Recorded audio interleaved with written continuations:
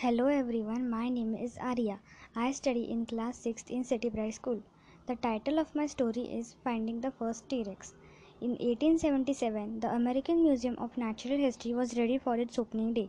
Lots of wonderful things were kept in the museum, but soon the New Yorkers got bored of it.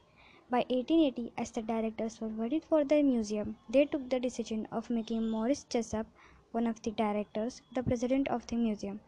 Jessup noticed that people were attracted to dinosaur skeletons, and so Jessup decided to put up one in the Natural History Museum.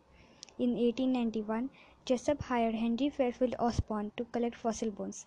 Now the museum had a big skeleton of a mastodon and a giant Irish elk on display. The new Carnegie Museum of Natural History had put up the same, as its founder Andrew Carnegie wanted his museum to be more important than the Natural History Museum. In 1897, Osborn met a young scientist named Barnum Brown. He asked Brown to search for fossils in Como Bluff, Wyoming, where some of the famous bone hunters had found some of their big dinosaur skeletons. Few weeks later, Osborn joined Brown with a crew. They found some bones of a diplodocus.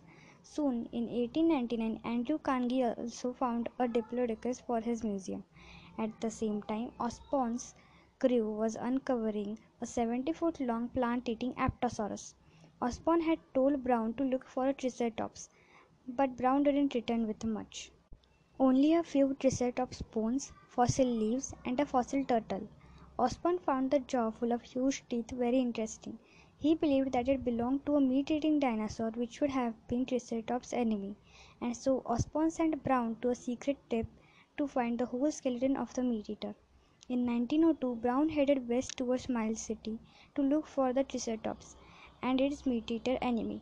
Brown had to travel 130 miles on horses to reach the exact spot. Once they reached the place, Brown took no time and found some bones of the Triceratops, and also he found large rocks which had several bone pieces in them. It was hard to remove all the bones from the ground, so they had to do explosions. In November, Brown returned to New York, but still some parts of the skeleton were in the ground. In 1905, Brown returned to bring the other bones to the museum. After collecting on the bones and studying them, Osborn named the new meat-eater as Tyrannosaurus rex.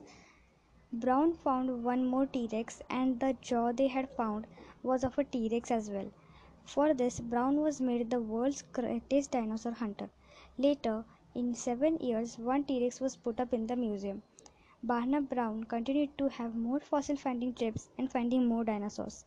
Later, in 1960s, Brown used to take lead tours for the American Museum of Natural History.